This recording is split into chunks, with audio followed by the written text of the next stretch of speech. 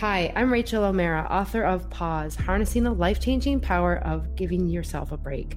I'm excited that you're here today and joining me on the Pausecast, where I interview thought leaders in the world of raising our consciousness, emotional intelligence, and helping us really reach our potential. For more information, you can go to my website, rachelomara.com, and download my free guidebook, How to Turn Burnout into Thriving at Work.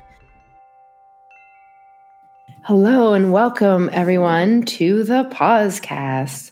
I'm your host, Rachel O'Mara, and today I'm very, very excited to bring a colleague, an ally, a friend, Amy Gallo, who is joining us today as our guest. Amy is the author of the HBR Guide to Dealing with Conflict and a contributing editor at Harvard Business Review. Hi, Amy. How are you doing? Welcome. Hi, Rachel. I'm doing well. Thanks for having me. Yeah, it's great to have you here. And for background, I know you and I met, it was well over a year ago, and I hosted you at Google for your talk for this book when it came out.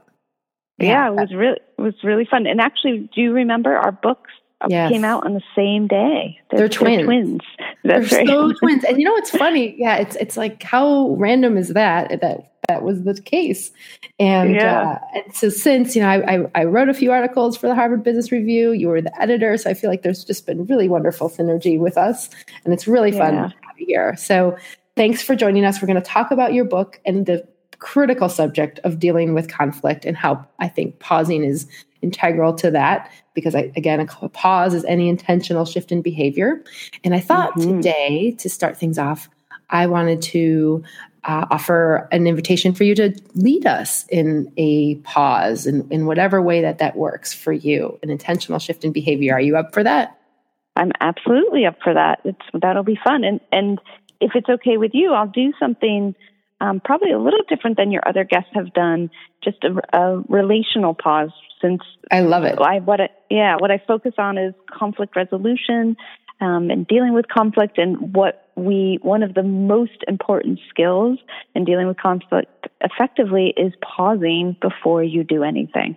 And so many of us are in that reactive mode, what Dan Goleman calls amygdala hijack, so we don't actually think about what we want to say and do. We just do it. And that's really where things go wrong. Yeah, that sounds great. And I know we had Daniel on the Pausecast a few episodes ago.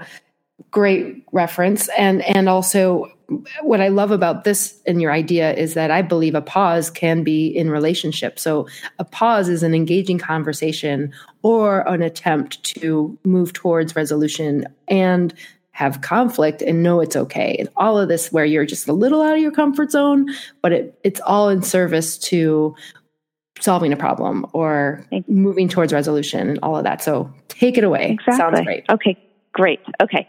So I want everyone listening to take a moment to think about someone they have a relationship with that may be a little bit difficult at the moment. And it may be someone that they normally have a positive relationship with, and they're just having a little bit of friction now, or it may be someone that they have an ongoing difficult relationship with.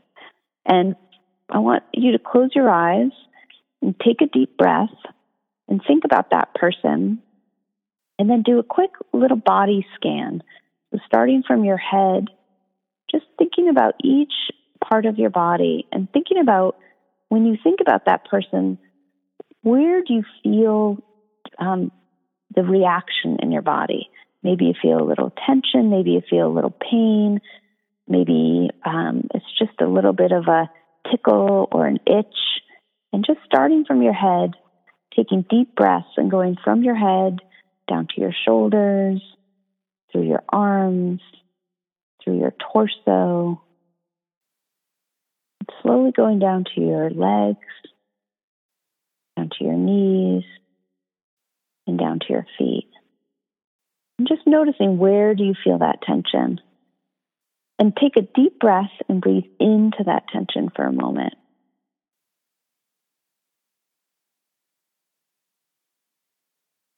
Now I want you to think about that person. Really picture their face and their whole being. And I want you to think about actually becoming that person for a moment. So occupying who they are, getting inside their body, seeing through their eyes. I want you to ask yourself a few questions while you breathe in and out. And ask yourself, what is it that this person wants that they're not getting?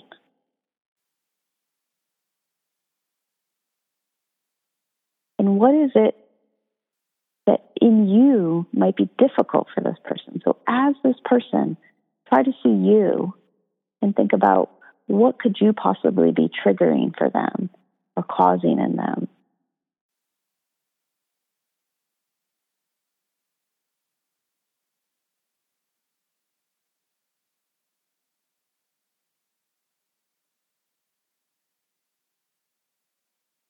And then lastly, as that person, think about what kind of relationship that person wants to have with you.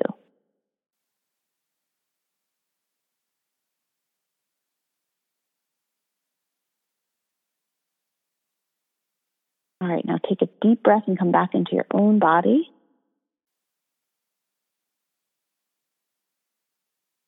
And just for one last moment, focus on your heart as you're breathing. And think about your heart broadening, opening. How can your heart be bigger and more receptive? And with that intention of opening your heart, take one last deep breath. If your eyes were closed, open them. And that concludes the pause. Wow. I want to share a little bit about my experience with that. I would love to. Yeah. It's just a little different than I think we always go into if it's a attention training exercise. It's usually just focusing on yourself. And what I really liked about this exercise was I was thinking about a family member, of course, and just helped me have a lot more empathy for her. And all right, so it was my mom, and like from that point of view, and like how important that is. And when we're in that heat of the moment in a conflict, I know I have this issue too. I just feel caught up, and it's the last thing I think of, or it's just like not even on my radar, and how that can just change the entire script for what would be played out. That's what I got out of that. That's great. Yeah. And that's exactly, I mean, you've said it perfectly, which is that we become so naturally narcissistic when we're in reactive mode, right? And it makes sense because we feel threatened, we feel upset. It's a very normal response to focus on what am I not getting? What is this person doing to me? How am I being harmed? When really what helps us move past that is thinking about the other person. And of course, you have to do that with some self-awareness, which is why it's good to start the pause with some sense of what's going on in your own body, but then to shift into let me literally put myself in the other person's shoes and see what they see. And, exactly. Yeah.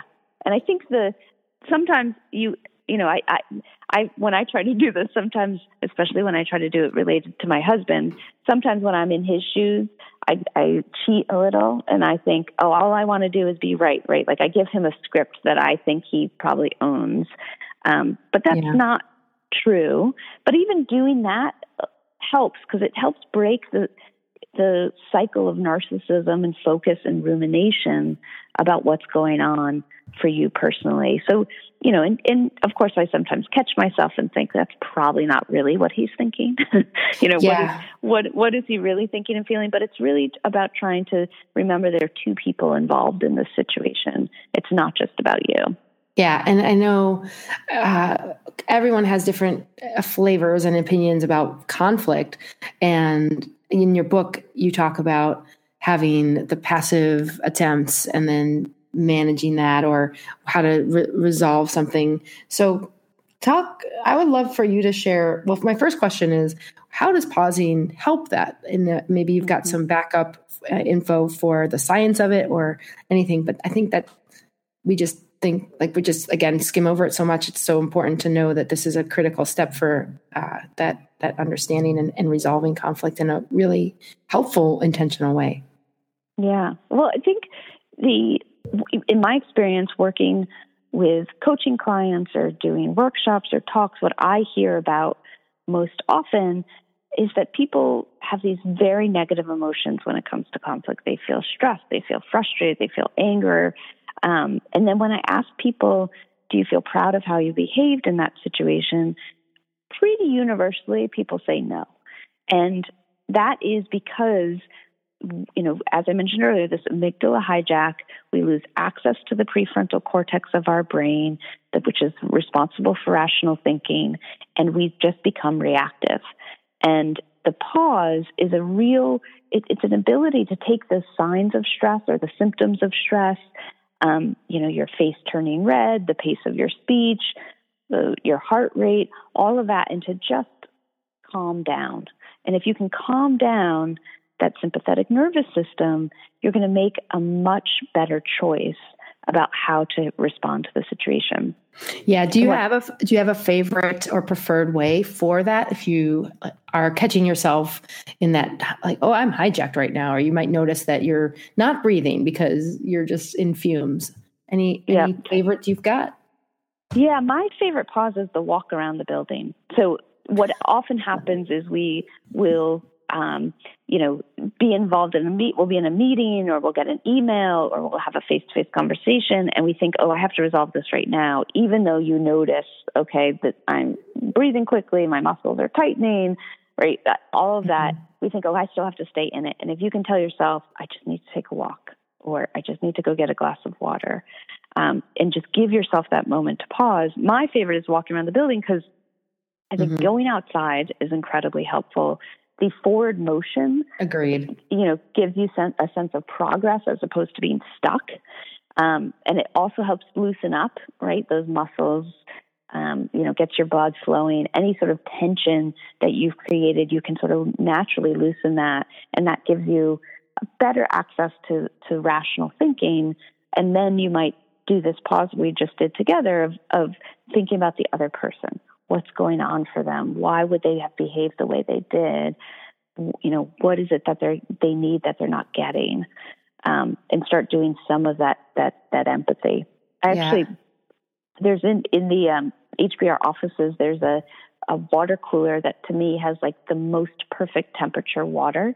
So sometimes if I'm feeling really stressed, I'll go to the walk to that water cooler, getting the glass of water, and then just feeling the cool water down my throat is just enough to sort of break the rumination. The ambient temperature water. Yes, exactly. That's really good. Yeah. I think, and I think you bring up such a good point in that this is the way you prefer to pause in the walk around the building, but someone else may want the nature pause, or someone else may want to be by themselves and just be silent for 5 minutes or a breath. So I'm getting that it's about what works for me, and I think that for you or anyone, and like tuning into that, because it's not just about a prescription that works for everybody, but that's a great way to start. So knowing that if it comes up, walk around the building, great suggestion. Yeah. And then I'm also thinking about the patterns. So for example, we get in loops, right? I know for myself, and I'm sure all of us can relate, where there's a particular conflict that continues to rise everywhere I go. And the common element is me. So it might be with a particular person, or it might be with my mom, like I said, or it could be a coworker, but it continues to show up. And so knowing that about our patterns, what would you suggest or think about for conflict resolution? Is there a way to recognize that that's happening, and then you can shift it? Because I think that's also really critical, is to know that maybe this is something I'll also be aware of even before I'm in a conversation with someone or something like that. Yeah. Yeah. I mean, one of the things I think is really helpful to understand is, what I talk about in the book is that we all sort of self-select into two types of conflict styles. There are people who are avoiders, and there are people who are seekers. And let's talk about that. I think that's like really interesting. Yeah. So it's a spectrum, right? You're not always an extreme avoider, an extreme seeker, and you might be an avoider with your boss, but a seeker with your mom, right? And so knowing what style you gravitate toward naturally, and then also thinking through in your major relationships, whether it's with your boss or direct reports or your spouse, or your parents, which of those styles do you most often adapt? And, avoiders are people, and neither style is better or worse. Avoiders are the people that feel like they want to hide under the table whenever voices get raised or tensions rise. Like they're just like, I don't want to deal with this. I wish we could just get along. And seekers are people who really lean into it. I'm a seeker, which is why I wrote a book on conflict.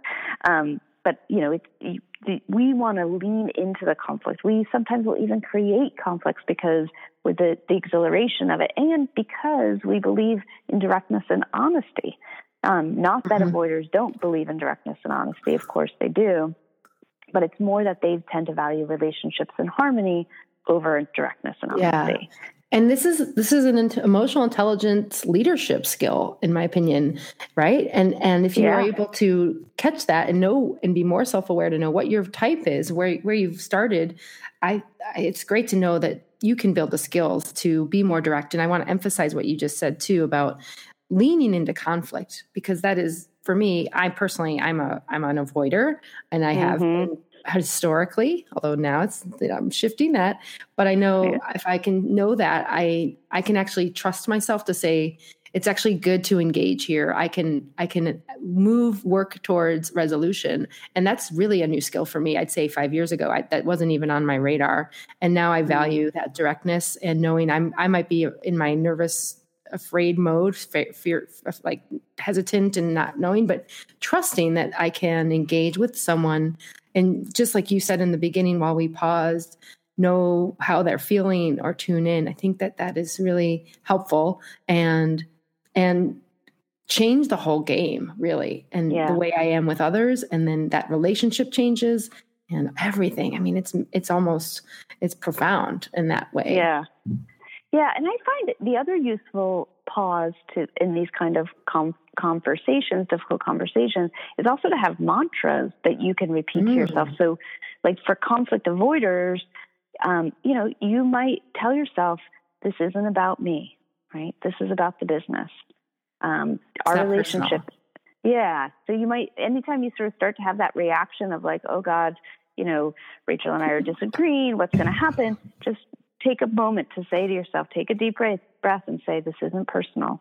This isn't about our relationship. Our relationship isn't at stake. Right. And that can calm some of that reaction. And for a seeker, sometimes it's reminding yourself, have compassion for other people, right? This person may not want the directness you're offering. Just trying to sort of remind yourself that there are other styles of dealing with conflict, and that your style is not necessarily the best. Yeah, that's so helpful. and that was actually a question I had too, is what is the strategy? And I think we just got that. I also wanted to ask you about the conflicts that are blame, shame, justification kind of things. So, because conflict can also be exhausting or draining, right? And so what can you advise if someone finds themselves in those modes of the victim and all of that drama? What do we do? Right. Well, I think there's one of the things that's helpful to think about. There's another framework in my book about the different types of conflict, and this comes from negotiations research. We often assume conflict is about the personal, about a relationship conflict. And most conflicts, especially at work, tend to start as one of three other types of conflict.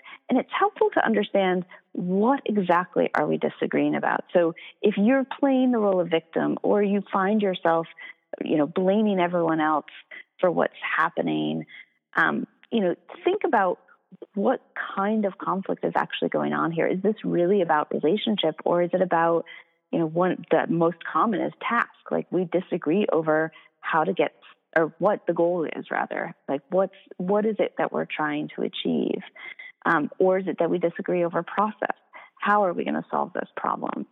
And the third is status, and that can any of these can quickly turn into a relationship conflict, but status is really about who has the power here, who gets to make the decision. And again, the goal here is to try to calm your nervous system when you're thinking about conflict. So instead of getting into the, like, he always does this, he's so passive aggressive, he's a jerk, I wish I didn't have to work with him. If you can start to think about, well, what's actually going on here? What is the conflict? What's underlying the conflict? Is it that we don't agree on the goal of the project? Is that we don't agree on how this meeting should be run? Is it that we don't agree on, how people should be treated on the team? What specifically is it that can take some of the emotional, tension out of the situation and help? Yeah, exactly. And help you approach it more methodically. Yeah, I know. And something else that popped into my head as we were sharing about patterns and conflict and understanding the other person, like you were just saying, and also putting yourself in that person's shoes, as we did in the pause exercise earlier, is really huge to know where that person might be coming from to help better understand, right? Know that it's not personal. The other thing I'm thinking about, which I've learned, and I'll share here, is that sometimes as we're in conflict, it's not even necessarily about that person, but there's the psychological effects of like projection and transferences. So someone just might unconsciously remind you of your dad. Throwing that out there. And then you're just in conflict because you always argued with your dad, and this person kind of reminds you of that in some way, but you never really consciously acknowledge that. Maybe now you do if you're listening and say, oh yeah. And it could be anything. But what I find fascinating about that, and I know it's happened to me, is a lot of times it's actually just a projection for me. So meaning I am, this person is triggering me, but it's in a way that is only because of my personal experiences from my past. And if I actually had an objective standpoint and took myself out of that personal relationship and just said, what is this person trying to get across? It could be a whole different reaction. And I don't know if that's coming through and I'm explaining that well, but I think it's really important to be aware of. And do you also think that that's something that happens a lot? Yeah, no, I see that. And I see that a lot in work contexts where, someone reminds them of a boss that was really difficult to deal with, or they're dealing with a colleague, like you say, that reminds them of their father or their mother. And it's or their sister or their cousin, or it could be anybody. Exactly. Yeah. So there's this projection and transference that happens. And then there's also just patterns, right? So if you grew up in a big Italian family where there are tons of people at the dinner table all raising their voices, you might be completely comfortable with open, direct conflict, loud conversations. Whereas someone who didn't grow up in that environment might feel very differently. And so we also get into these patterns of this is how conflicts are resolved. A lot of my coaching clients talk about having a passive aggressive parent, like that this was how we didn't talk directly about conflict. We just sort of dropped hints about what we needed. No one told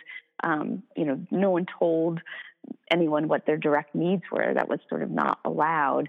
But so then you tried to get your needs met by being very passive aggressive. Right. And so that's what you know. Exactly. And how do you do anything else? Yeah. So all of these things it worked, right? Cool. Yeah. And it works. Yeah. It works. And you've kind of figured it out and it's made it happen for you. And then now all of a sudden you're challenged with a situation where it wasn't. Now it's new skills that are required or just more awareness. So how cool is that every time we're actually in conflict, we're building our emotional intelligence skill set. That's how I like to think about it. Yeah. Well, and that's the thing. I mean, that's when I try to, in my talks and workshops, I really try to get people to embrace the positive benefits of conflict, because we all really, this is a topic, I mean, even calling it conflict, right? This is a topic that people think, I don't want that. How do I, get rid of that? How do I avoid it altogether? Right. So talk about that. I think that's huge. Positive. Why or what is, to what extent, to what end is this helpful? Why are we even in this world? What does it matter so talk about that. I think we have to remember this. It's so important. Yeah. Well, and I think the first thing you brought up is that it's an opportunity to learn, right? It's an opportunity to learn and grow. Anytime you have a conflict with someone, you have to develop better self-awareness. You have to understand exactly the assumptions you're making. It's an opportunity to learn about your values, and it's an opportunity to build a relationship with that other person. If you and I have a conflict and we get to the other side, we've set the precedent that we can disagree and our relationship will stay intact. And that's a very powerful dynamic to have. I love that. Yeah. So I think there's better relationships. There's opportunities to learn and grow. There's definitely better work outcomes in a work context. If you and I disagree about how to get the project done, and we both, are throwing out ideas, even if we're doing it in not the nicest way, we're probably going to improve the work product as an end result. And you want to see those natural tensions in organizations, right?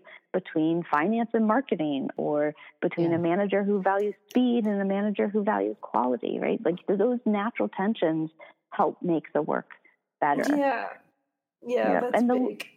Yeah. And the last benefit I'll mention, and this is something I've been really excited about lately, is that being able to handle conflict is incredibly important if organizations want to make good on their diversity and inclusion goals. I see over and over organizations who put in so much effort to bring in people from different backgrounds and who have different, viewpoints and perspectives, and then they put them into these organizations where everyone insists on being nice and not disagreeing. Yes. And those people you bring in are going to get the signal: don't disagree, don't say anything that's different, and they're going to feel don't rock the boat, and they're going to feel silenced. And that's really, it does not create an inclusive work environment to have a nice organization. We want, of course, people need to be compassionate, empathetic, and kind to one another, but don't be nice to the detriment of not having the difficult conversations.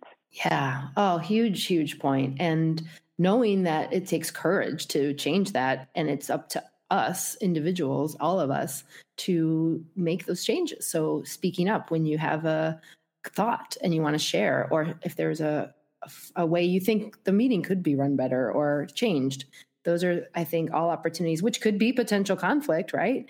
But they also move an agenda forward. They help you personally, I think, be more satisfied and engaged. So you are meeting your yearnings, your hungers to contribute, all of that stuff. And overall is so powerful. But sometimes we just write it off, me being the passive the historically passive conflict avoider would be like, oh, they don't need to hear that. Whatever, I don't need to share that. And then now what I'm learning is that is not what is ideal for anybody, including myself. Yeah. Right. Well, and I've my favorite is I'll go into organizations and start talking to them about conflict, and someone will say, oh, I could never say that, I'd be fired. And I'll ask, has anyone ever been fired for speaking up? And what happens is there becomes these like rumors or this mythology that you can't speak up. And that's not to say there aren't organizations where people's careers have been hindered, or they've even been fired for speaking up. There's certainly those organizations, but more often than not, people sort of blow that out of proportion. And if you can disagree in a way that's kind, empathetic, compassionate, chances are you're not going to have those repercussions in most organizations. Yeah.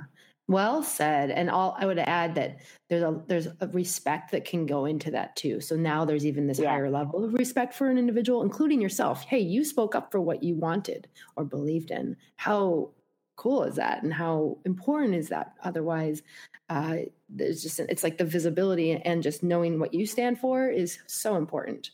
Let's go back to I want to wrap up in a moment, but I think what you mentioned is also really interesting and important about the diversity and inclusion. And can you just tell us maybe if there's people wondering what does that mean for me? Like, how does that really translate into a day-to-day engagement or conflict, or even like what can we be thinking about? Because I think that is critical, and we need to all be aware of this even more than in the past. Yeah. Well, and I think one of the questions, of several questions that people want to ask themselves in regard to that is this an organization where I feel comfortable expressing a different point of view?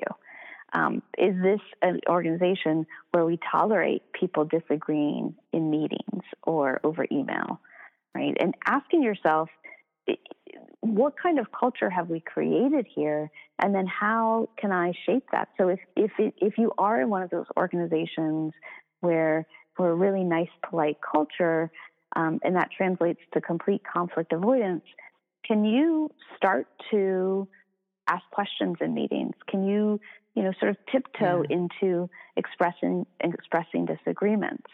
And you can do that in very kind, careful ways. So you can use phrases like, I think I might have a difference of opinion on this. Would it be okay if I shared it?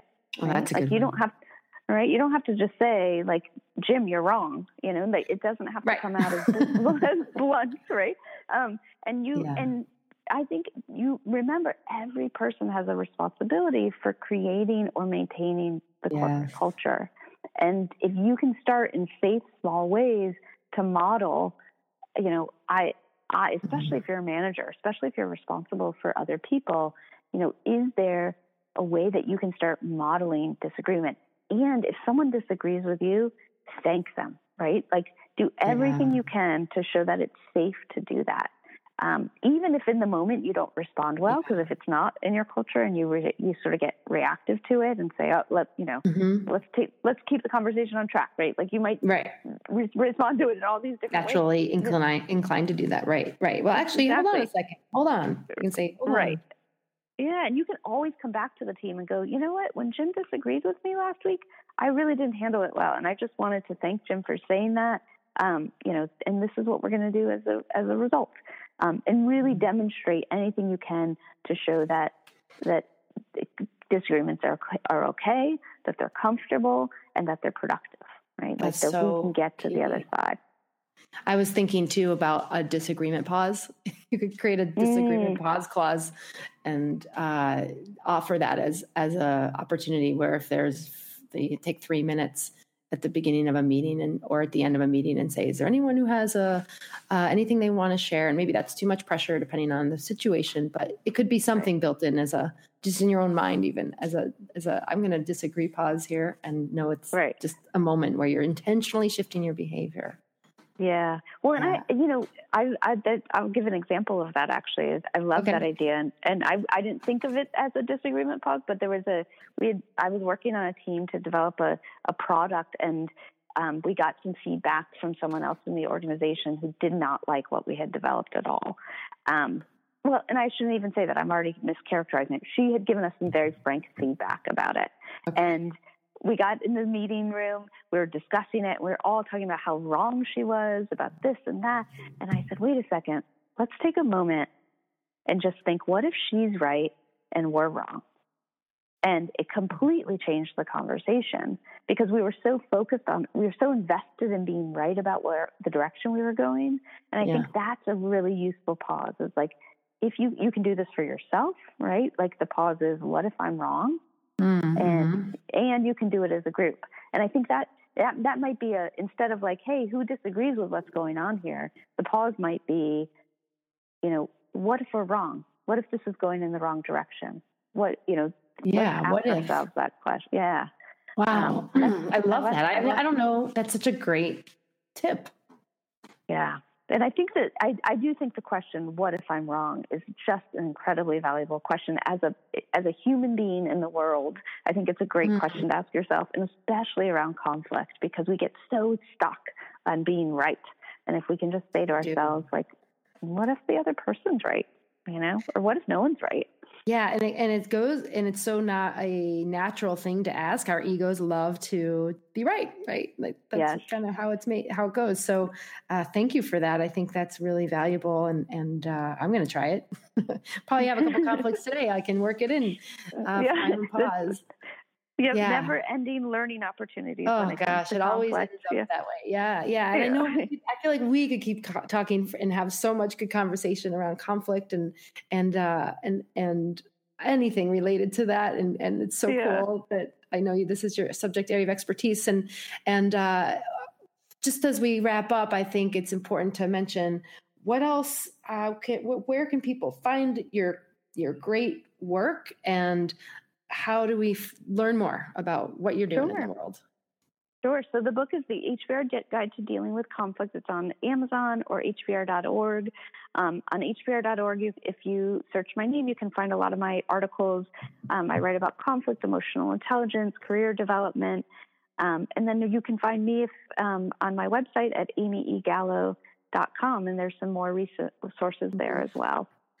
Great. And if anyone has seen the HBR guides, they kind of look like a tall, thin paperback version of of just really good practical information on multiple subjects. And the one that Amy wrote is great. I've seen it in Hong Kong and Europe in various airport lounges and the bookstore. So it's all over the place. It's great. Yeah, the series are great. I love all of the books in the series. They're really, and I'm proud to be part of it. So, yeah, and I'll put the links up in the Pausecast notes as well.